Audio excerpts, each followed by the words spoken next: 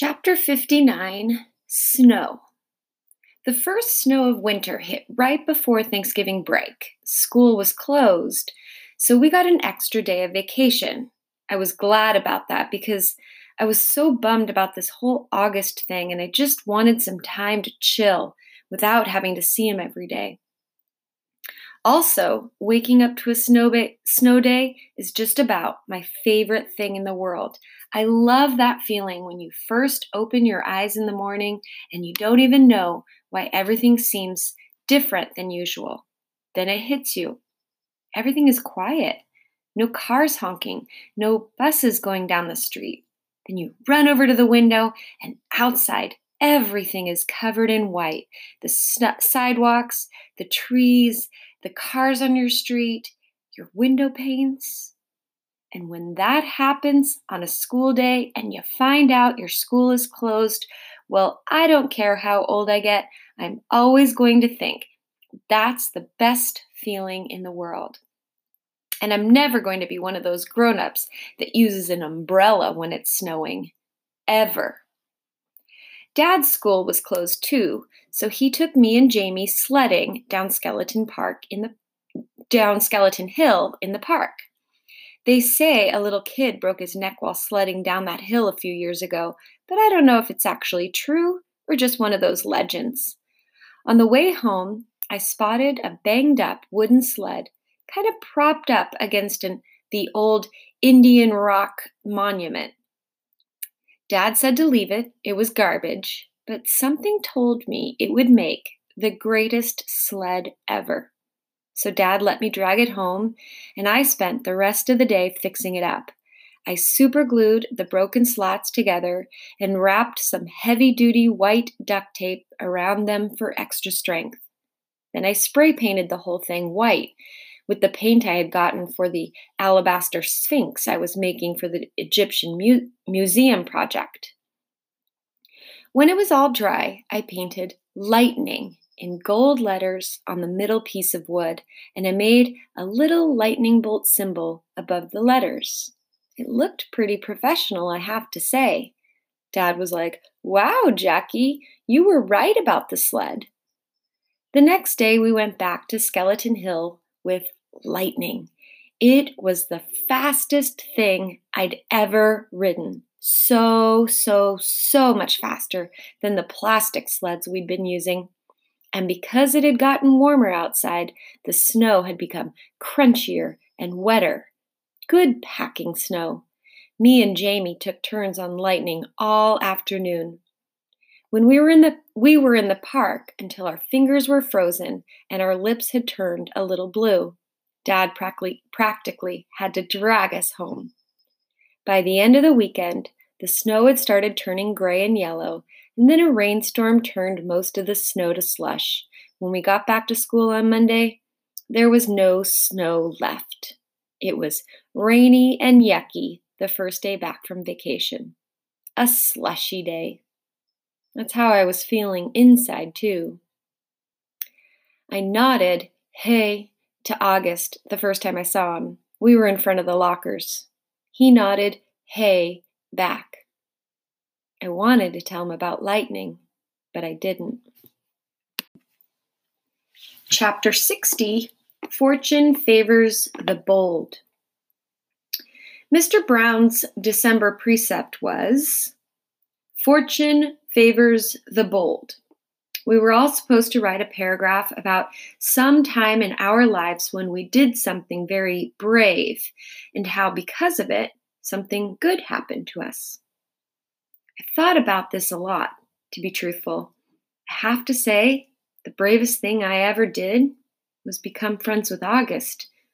But I couldn't write that, of course. I was afraid we'd have to read these out loud, or Mr. Brown would put them up on the bulletin board like he sometimes does. So instead, I wrote this lame thing about how I used to be afraid of the ocean when I was little. It was dumb, but I couldn't think of anything else. I wonder what August wrote about. He probably had a lot of things to choose from. Chapter 61, Private School. My parents are not rich. I say this because people sometimes think that everyone who goes to private school is rich. But that isn't true with us. Dad's a teacher, and mom's a social worker, which means they don't have those kinds of jobs where people make gazillions of dollars. We used to have a car, but we sold it when Jamie started kindergarten at Beecher Prep. We don't live in a big townhouse or in one of those doorman buildings along the park. We live on the top floor of a 5-story walk up we rent from an old lady named Doña Petra, all the way on the other side of Broadway. That's code for the section of North River Heights where people don't want to park their cars. Me and Jamie share a room. I overhear my parents talk about things like, can we do without an air conditioner one more year? Or maybe I can work 2 jobs this summer. So today at recess, I was hanging out with Julian and Henry and Miles. Julian, who everyone knows is rich, was like, I hate that I have to go back to Paris this Christmas. It's so boring.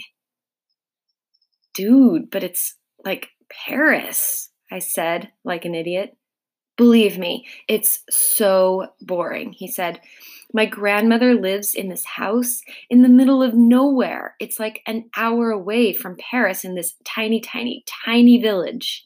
I swear to God, nothing happens there. I mean, it's like, oh, wow, there's another fly on the wall. Oh, look, there's a new dog sleeping on the sidewalk. Yippee!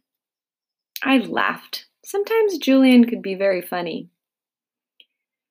Though my parents are talking about throwing a big party this year instead of going to Paris. I hope so. What are you doing over break? Said Julian. Just hanging out, I said.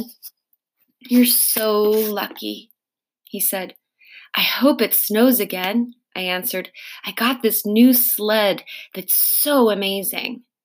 I was about to tell them about lightning, but Miles started talking first. I got a new sled too, he said. My dad got it from Hammaker Slimmer. It's so state of the art. How could a sled be state of the art? Said Julian. It was like $800 or something. Whoa. We should all go sledding and have a race down Skeleton Hill, I said. That hill is so lame, answered Julian. Are you kidding? I said. Some kid broke his neck there. That's why it's called Skeleton Hill. Julian narrowed his eyes and looked at me like I was the biggest moron in the world. It's called Skeleton Hill because it was an ancient Indian burial ground. Duh, he said. Anyway, it should be called Garbage Hill now. It's so freaking junky. Last time I was there, it was so gross, like with soda cans and broken bottles and stuff. He shook his head. I left my old sled there, said Miles. It was a piece of junk. Someone took it, too. Maybe a hobo wanted to go sledding, laughed Julian. Where did you leave it? I said.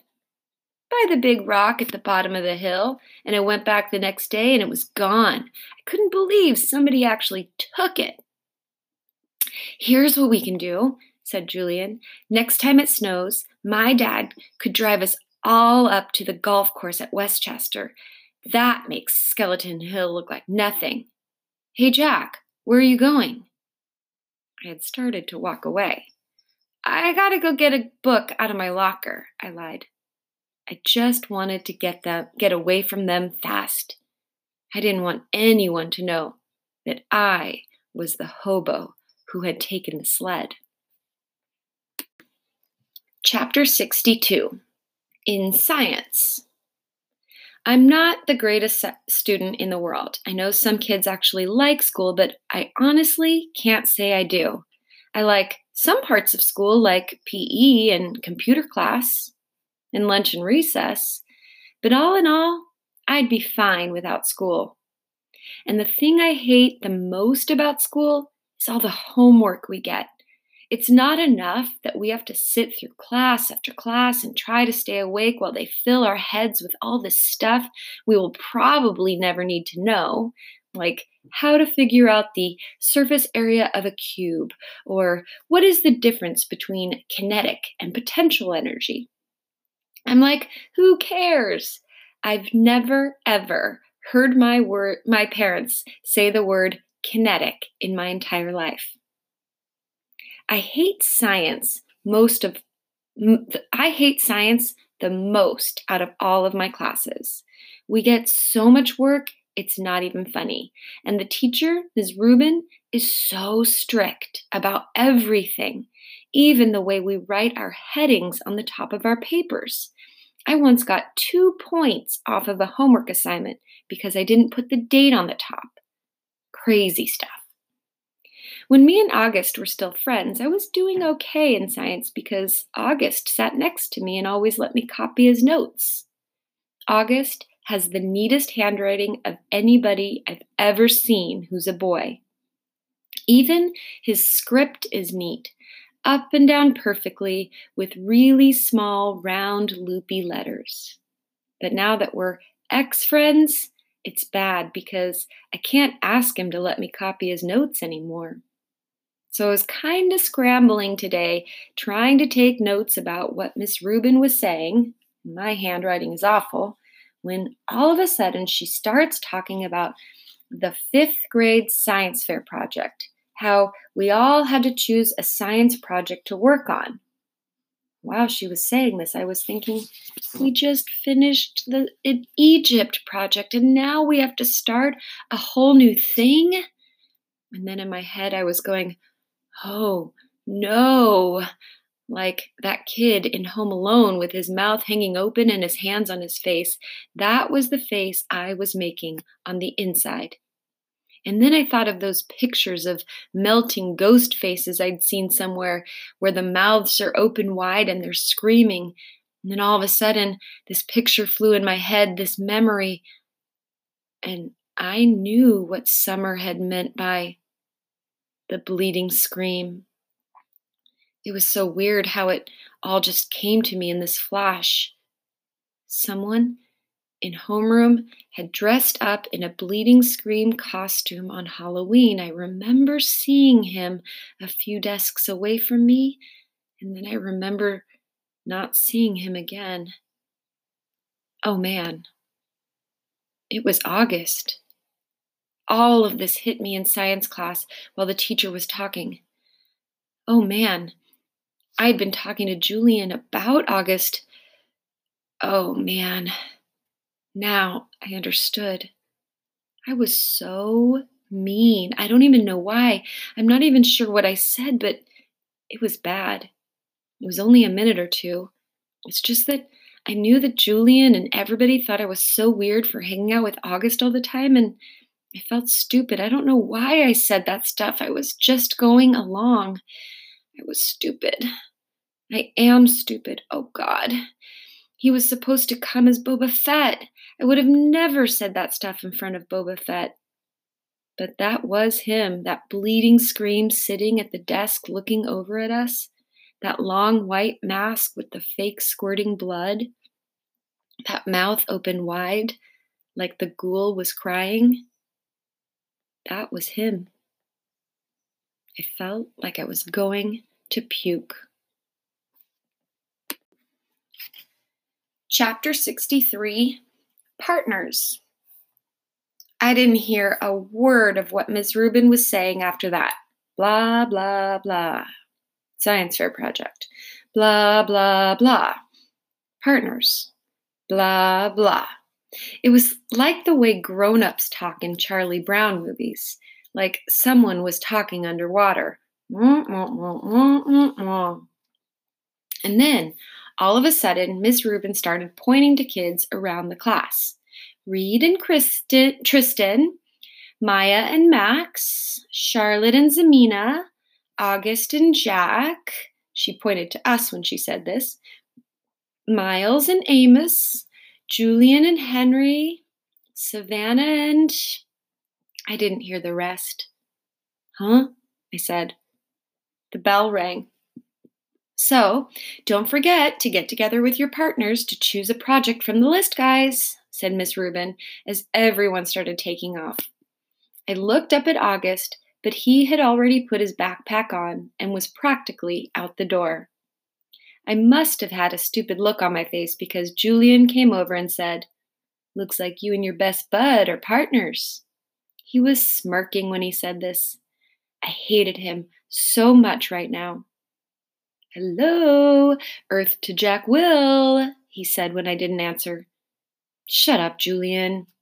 I was putting my loose leaf binder away in my backpack, and I just wanted him away from me.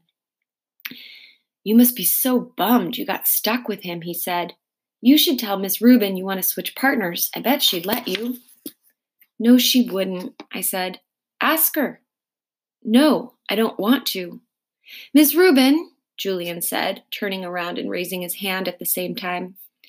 Miss Rubin was erasing the chalkboards at the front of the room. She turned when she heard her name. "No, Julian!" I whisper-screamed. "What is it, boys?" she said impatiently. "Could we switch partners if we wanted to?" said Julian, looking very innocent. "Me and Jack had this science fair project idea we wanted to work on together."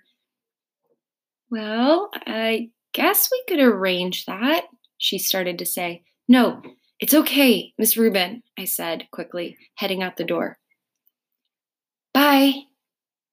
Julian ran after me. "Why'd you do that?" he said, catching up to me on the stairs. "We could have been partners. You don't have to be friends with the freak if you don't want to be, you know?" And that's when I punched him right in the mouth. Chapter 64, Detention. Some things you just can't explain. You don't even try. You don't know where to start. All your sentences would jumble up like a giant knot if you opened your mouth. Any words you used would come out wrong. "Jack, this is very, very serious," Mr. Tushman was saying. I was in his office sitting on a chair across from his desk and looking at this picture of a pumpkin on the wall behind him. "Kids get expelled for this kind of thing, Jack. I know you're a good kid, and I don't want that to happen, but you have to explain yourself." "This is so not like you, Jack," said Mom. She had come from work as soon as they had called her. I could tell she was going back and forth between being really mad and really surprised. "I thought you and Julian were friends," said Mr. Tushman. "We're not friends," I said. My arms were crossed in front of me. "But to punch someone in the mouth, Jack?" said Mom, raising her voice. "I mean, what were you thinking?"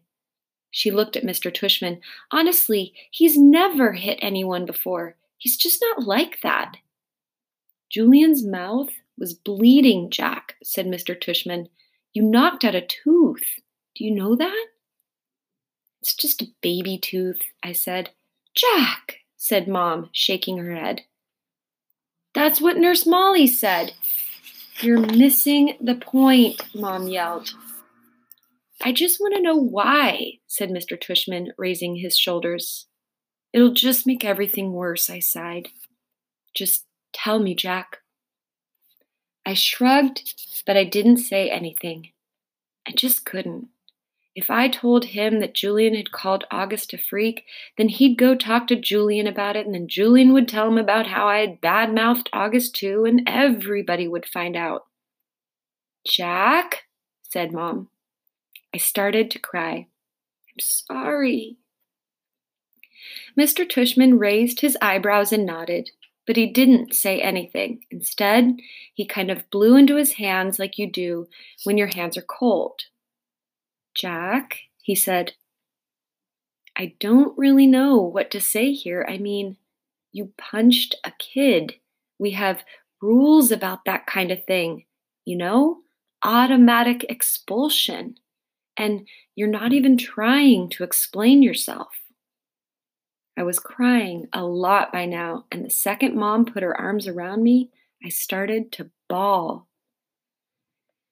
Let's, um, said Mr. Tushman, taking his glasses off to clean them. Let's do this, Jack.